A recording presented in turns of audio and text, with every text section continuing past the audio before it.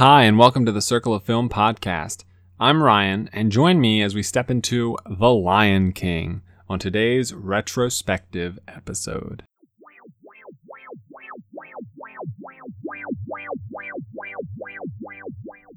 What's this? What's this? It's supercalifragilisticexpialidocious. What is this? A whole new world. What is this?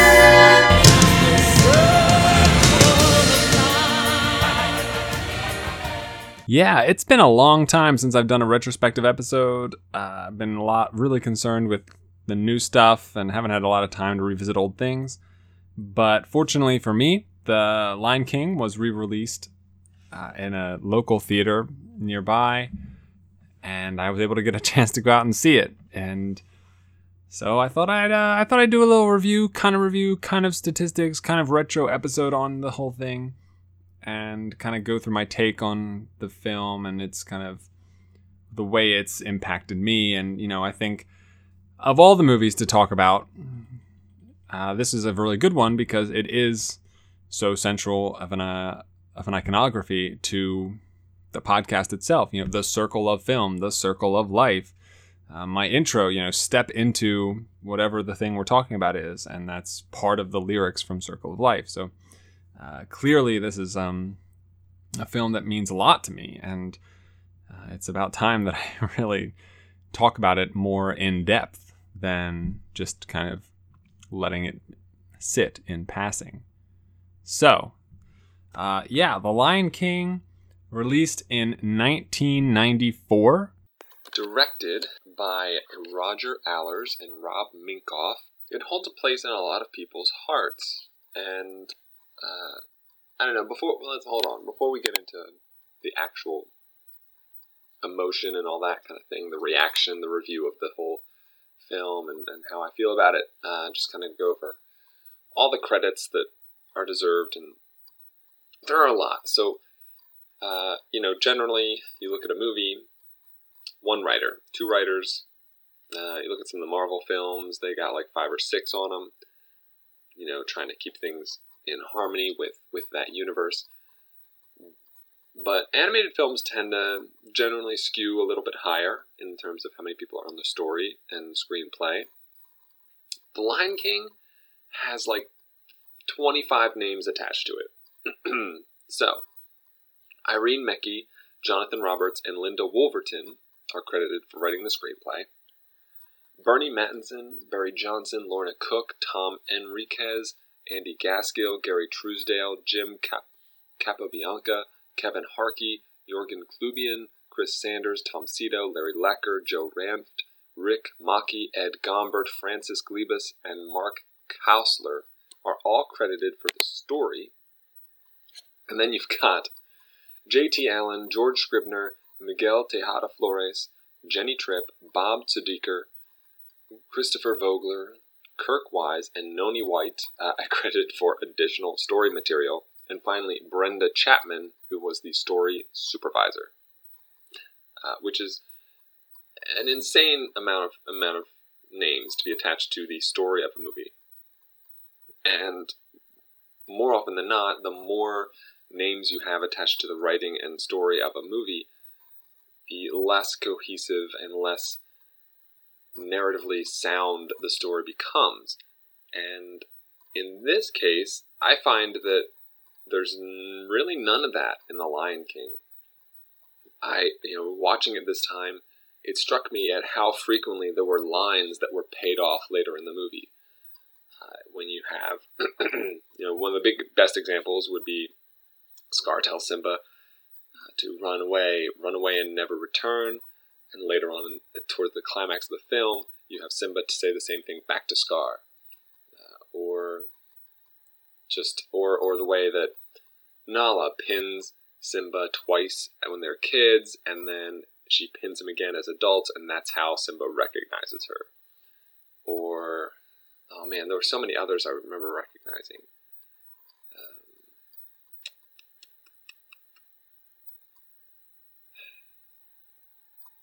I don't know. It's just like there's a lot of those in this movie, and it really I don't know, it really brings the whole movie together into like this is actually a thing. Like this is a cohesive, concise, and story from beginning to end that has these moments where, you know, you kind of do this in real life. You know, somebody says something to you, you like the way they phrased it, or you don't like the way they phrased it, and then you later on use it back at that person, or when you're in a similar situation, you remember that phrasing and that exact way of saying something. And The Lion King has that. It's very pronounced, and I like it. It's really good. It's really good. Okay. So beyond the writers, you have one of the most impeccable voice casts of all time. You know, this was around the era where animated films really started to incorporate, you know, actual A-list celebrities to be their voice actors, and I don't think anyone did it better than The Lion King. As far as A-list celebrities go, like no one did it better than The Lion King.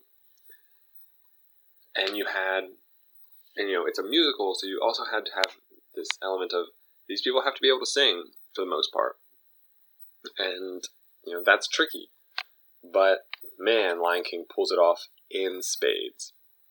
So, as far as the credits order go, and this is alphabetically, you have Rowan Atkinson, Mr. Bean, as Zazu. You have Matthew Broderick as adult Simba. You have Jim Cummings as Ed. Jim Cummings, who voices Kaa and voices Winnie the Pooh for Disney as well. You have Whoopi Goldberg as Shenzi. Robert Guillaume, I'm probably pronouncing that wrong, as Rafiki. Jeremy Irons, iconically as Scar. James Earl Jones, more iconically as Mufasa. Moira Kelly as adult Nala. Nathan Lane as Timon. Cheech Marin as Bonsai. Ernie Sabella as Pumbaa. Madge Sinclair as Sarabi. Jonathan Taylor Thomas as young Simba. You even have Frank Welker, who does The Lion Roars. It's just everybody. Now, it's the perfect congregation of just impeccable, recognizable voices, but such talented voice actors in their own rights that, you know, with very few exceptions while watching the movie, you don't really get taken out and think about whose voices these people are. And that's a testament to how good they are. Like, that's kind of the point. That's what you are looking for in a voice actor most of the time. You know, this is my favorite movie from 1994 by a small margin, and one of my favorite animated films of all time. Not my favorite animated film of all time, and you know, I wouldn't even say necessarily my favorite voice work in an animated film of all time, but I think it's got some of the most iconic voice work that's ever been in a movie. You know, you've got James Earl Jones, and I would say, for a lot of people, he is as recognizable as Mufasa as he is as Vader. Like, that's insane. Like, Star Wars came out 15 years before this, and for, you know, an animated lion where he gets, I don't know, a dozen lines maximum, to be just as memorable and just as remembered as one of the most iconic villains and characters in the world, like, that's crazy. And for me, like, there's definitely an equal standing and parallel level of ground to be tread there. You know, I'm just, you know, it's just even hearing that voice again, and it just washes over you, and you know, everything the light touches is just, it's perfect. It's so perfect for him. And the casting in this is great. and precise and perfect. And the idea and the notion that something like that could happen again, with this sort of live-action CGI film that's coming out in a couple of years, is almost ludicrous, and yet each new piece of casting news I hear from this remake that's coming out seems perfect. And that's inspiring. Like, Donald Glover can totally be Simba. And they have who? There's Seth Rogen as Pumbaa, I think is perfect. You have... I might have to look this up to actually go through the names, and that's not what we're here to do. Hold on a second. Okay, I pulled it up. Seth Rogen as Pumbaa. Donald Glover as Simba. Currently, we're rumored to have Chiwetel Ejiofor as Scar, which I think is fantastic. Billy Eichner as Timon. Might have to dial it down a little bit from a lot of the characters I've seen him play, but I think he can totally pull that off. James Earl Jones reprising as Mufasa. And John Oliver as Zazu is also, I think, a fantastic decision. So, somehow, like, these people are still, like, kind of the newer, like, 20 years later versions. Or, geez, gosh, it's been 25, it'll be 25 years later. And I think they're just as good choices as the original films were. That's really difficult to do. I don't think Beauty and the Beast pulled that off as well. But we'll see if The Lion King is capable. I don't know. Back to the original one, though. Outside of the cast, the film was nominated for 4 Oscars. It was nominated for Best Original Score for Hans Zimmer and won. It was nominated for Best Original Song for Hakuna Matata, Circle of Life, and Can You Feel the Love Tonight, winning for Can You Feel the Love Tonight for Elton John and Tim Rice. So it won about as many awards as it could. And, for an animated film, and that's kind of a legacy of animated films in the sort of best music, original score, original song categories, that they have done very well in those categories. Like, Lion King was far more than deserving. I personally would have probably voted for Circle of Life over Can You Feel the Love Tonight? But I don't know. It's all the songs in this movie are so good. Beyond these 3, you also have Just Can't Wait to Be King. You have Scar's song Be Prepared. And it's so fun. Like, all these songs are just iconic, and they're in the zeitgeist, and almost everyone knows them to some degree. You can start singing the Circle of Life, and everyone knows what song it is. How many songs just invigorate you the way that the Circle of Life does.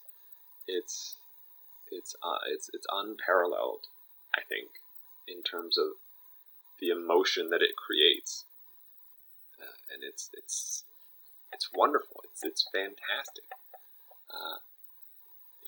Looking at the Golden Globes, and this is something I don't think I knew, is that The Lion King actually won Best Motion Picture Comedy or Musical that year. So I don't know what it was up against. I'm going to look, though. Let's see. It was up against The Adventures of Priscilla, Queen of the Desert, Ed Wood, 4 Weddings and a Funeral, and Ready to Wear, which is a huge, like, that's crazy good. Animated films don't really get nominated for Best Picture at the Oscars. They get a little bit more leeway in comedy or musical in the Golden Globes, and I'm not sure that many have won that category, to be honest. I'd have to look that up, but that's huge, huge, huge for The Lion King to have won that. I'm proud. It's great. That makes me feel really happy all of a sudden. But let's get into the actual movie for a second. Well, for the rest of the episode, most likely. First and foremost, it's incredibly obvious that this is a close adaptation to the story of Hamlet, Shakespeare's one of his most notable plays. It's a frequent topic of conversation when you're discussing some of the most complex and convoluted characters ever written. Hamlet, and The Lion King borrows a lot from it. They both are young princes ready to inherit the Pride Lands, the kingdom, and their uncle murders their father, takes over instead. One of the key differences in the two movies is that Simba runs away. He does exactly what Scar tells him to and runs as far away from the Pride Lands as he can. And that's not what happens to Hamlet. Hamlet is still there, and he's still trying to figure out, what happens, and they're both kind of coming to terms with the truth in their own different ways. They have to figure out that their uncle is the one who murdered their father. They both see visions of their father's ghosts. They both wrestle with being who they are or who they were born to be. And it's a difficult journey for each of them. The second of the two key differences between Hamlet and The Lion King is that everyone really dies at the end of Hamlet. Almost everybody dies. And you can't really do that in a kids movie. Not a PG kids movie anyway. Rogue One does it, but that's a little different. And so The Lion King took a much different direction with its ending. And one that's more inspiring. It gives Simba a much more redemptive arc. And, it's got that brilliant vocal background layer of music as Simba ascends Pride Rock in the rain, and just having just conquered Scar and the hyenas, he basically announces his return to the rest of the kingdom, to the Pride Lands, and it's just it fills you with so much positive and hopeful emotion. That is truly one of the most invigorating scenes in cinema, let alone anything else. But the idea that Simba has to return, and he spends all this time away from this conflict, away from Scar, away from what's going on at the Pride Lands, away, he's told to run away. He does run away, and he runs into Timon and Pumbaa. He enjoys this time away. It's not like he's sad, not being there. Hakuna Matata, he's enjoying himself. He's loving it. He's transitioning into someone who eats grub and not meat the same way that like every other lion in the world. He is happy with his surrogate family, Timon and Pumbaa, and like it says, there's no worries. He's just fine until and here's something. This is probably my most off-cited and my biggest problem and critique with the film, is that it never hints enough at Simba's distress and Simba's discomfort with what transpired and his father and all that stuff. There's one moment that the movie really gives you, and that's Timon, Simba, and Pumbaa lying in the grass, looking up at the stars, and they each go through and explain what they each think it is. What do you think those stars mean? And this is another callback. Mufasa explains to Simba early in the movie, the stars are ancient kings of the past, and Simba relates this analysis to Timon and Pumbaa, who kind of laugh at him. And Timon refers indirectly and unknowingly to Mufasa as a mook, but and Simba kind of like huffs and walks away, and Timon's like, well, was it something I said? But that's it. That's like all you really get until Nala reappears.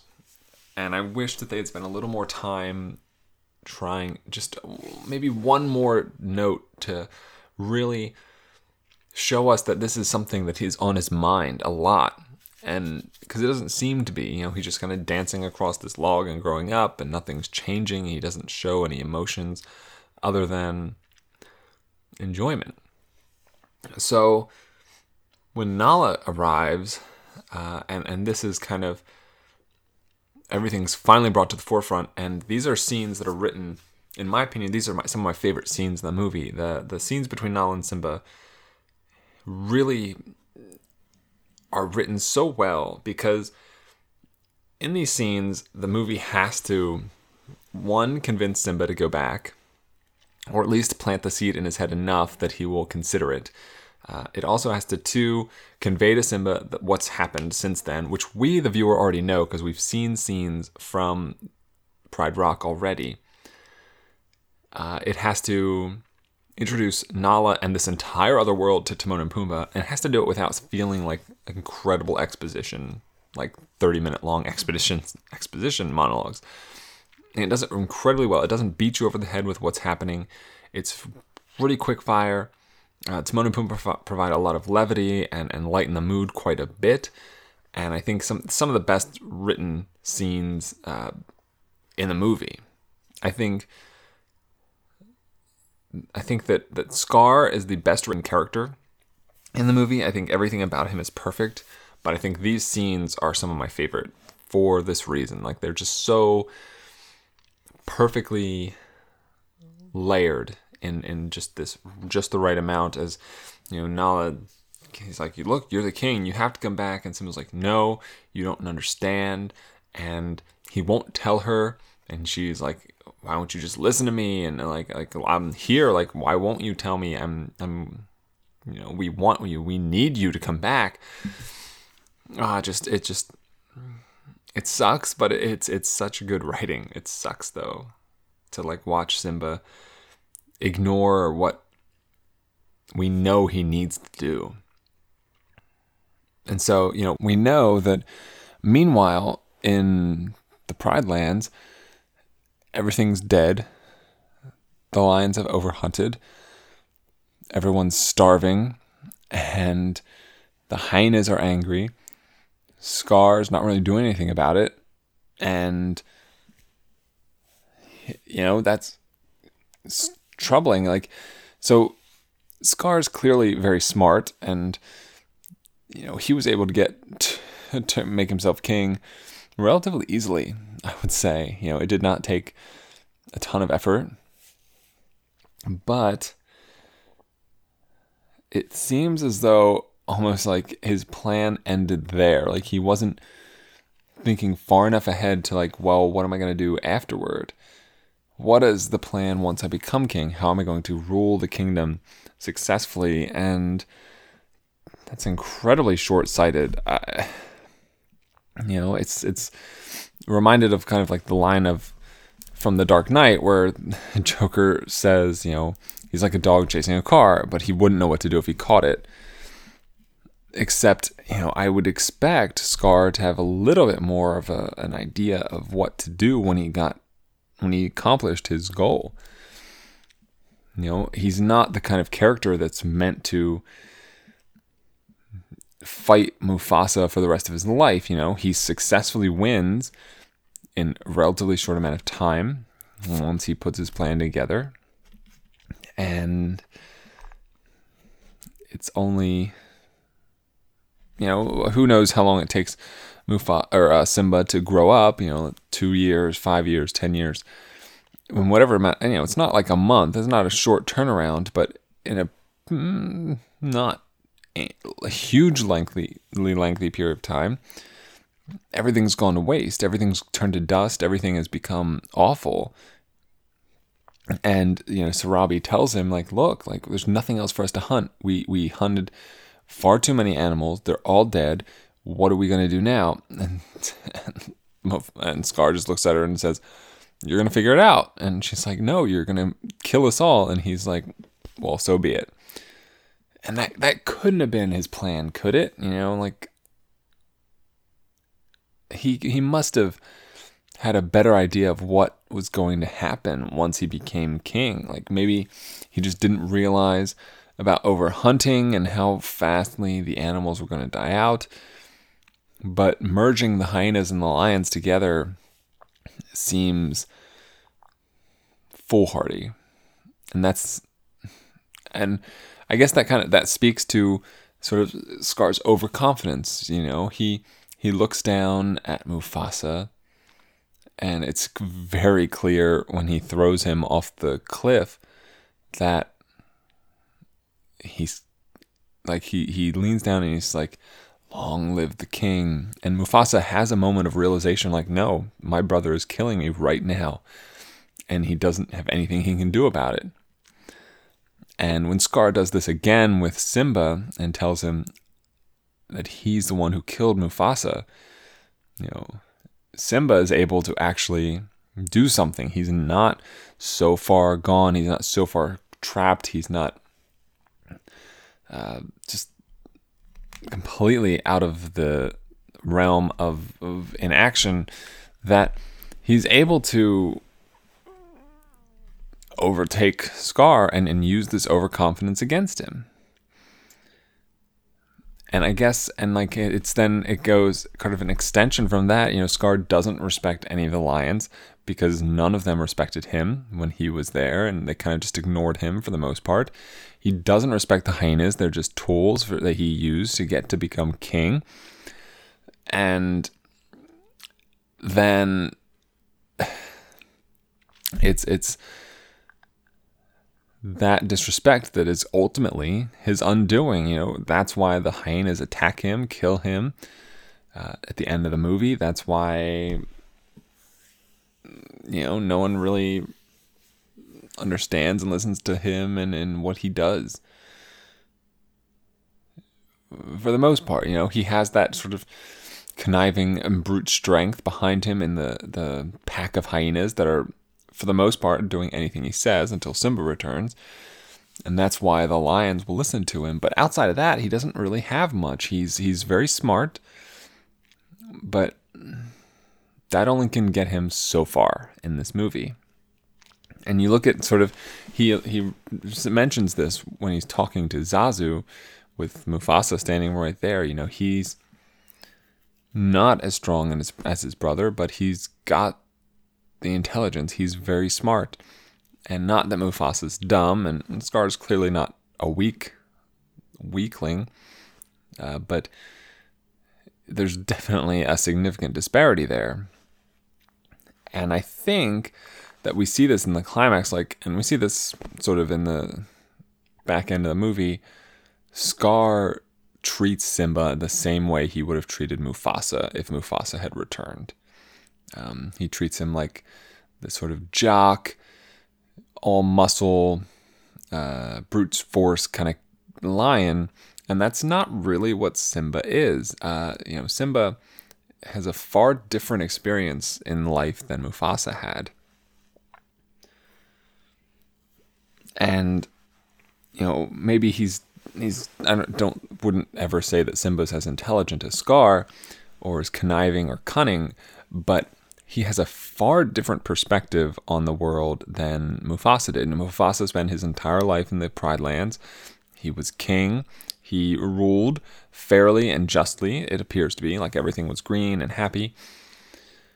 Whereas Simba has never been king, doesn't really know the first thing about it, except that he was prince, and has spent most of his life with a surrogate family, living outside of the realm of Pride Rock. And I think it's this unique perspective. Like, he sees things from an outsider's point of view, but that's how Scar saw things in the beginning. Like, Scar was outside of the main Pride. He was not, you know, he was living out in that crevice in the rocks. He wasn't sleeping with the rest of the lions. And I think that lets Simba kind of get a better idea of what Scar's feelings were, and he understands the situation a lot better than Mufasa ever did. Mufasa, as smart as he was, you could clearly tell from his conversation with Simba early in the movie about, the circle of life and everything the light touches. He's not as dumb as a brick, but he never really had the same perspective that his brother had. He didn't understand Scar. He was never going to understand Scar. And I think that's what sets him and Simba apart. Like, Simba clearly grew up in his father's image, and they look almost the same. Simba's a little shallower in the face, but he's got this additional level of perspective that I think benefits him greatly when he's dealing with Scar and trying to understand exactly what he needs to do. Because you think of that final confrontation between Simba and Scar, and it's basically Scar just like verbally berating him, like clearly talking circles around Simba. And he could have talked circles around Mufasa as well in the same situation, but at the same time, like, Mufasa wouldn't have let him do that. He would have struck back. He would have, used force probably a lot quicker than Simba did. And yet Simba doesn't really do that. He admits what he thinks the truth is, to the dismay of everyone around him. And he is incredibly depressed and disappointed in himself, and wants to atone and beg for forgiveness for what happened, but he knows that despite the fact that he believes he's made this horrible mistake and misstep, he's the one who needs to fix things. He's the one who has to take the Pride Rock and the Pride Lands back from Scar, because clearly things are not working now, and anything besides Scar would be a significant improvement. And so, Scar and Simba fight, and as I said, Scar tells him, "I killed Mufasa," and Simba uses that sort of knowledge, the truth, galvanizes him into winning this fight, and he forces Scar to tell everyone what really happened. And we see early in the movie when Mufasa catches the hyenas, he doesn't care about what they think or what they said or what they're doing. He just tells them to run and get away, get out of here. And it's great that Simba is kind of put in the same position where he has Scar and, pinned underneath him, paw on his throat, and he makes Scar tell the truth, and he makes Scar sort of explain what really happened, and again, another great parallel in this movie. So I don't know, it's so interesting, and like, even if you consider The Lion King to be a watered down version of Hamlet, which I don't, but even if you did, it's still vastly superior in complexity to so many other films, animated and live action alike. And I love it so much. I love it so much. So this is a movie that means a lot to me. The podcast is named after it. I use one of the songs in the general opening of my episodes. And it's just, for a long time, it was my favorite movie until The Nightmare Before Christmas took over, sort of in the early aughts. for me. This was my favorite movie ever. And it's still absolutely one of the best movies I've ever seen. And it has an insanely high level of rewatchability. And it's got an 8.5 on IMDb, which makes it the 49th highest rated film currently. It's got an 4.2 on Letterboxd, which makes it one of the best, like the highest. It's on the official Letterboxd top 250. Currently ranked. It's going to take me a little longer to find this one.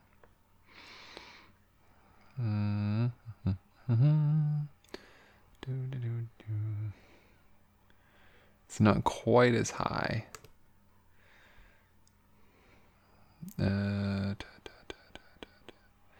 Yes, lying ranked 122nd on the Letterboxd. And it's just a masterpiece, guys. It's just a masterpiece. And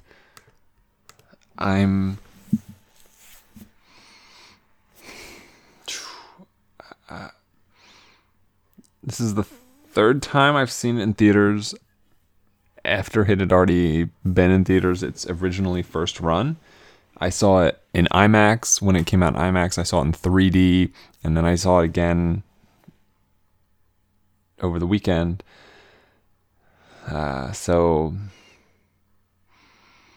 Whew.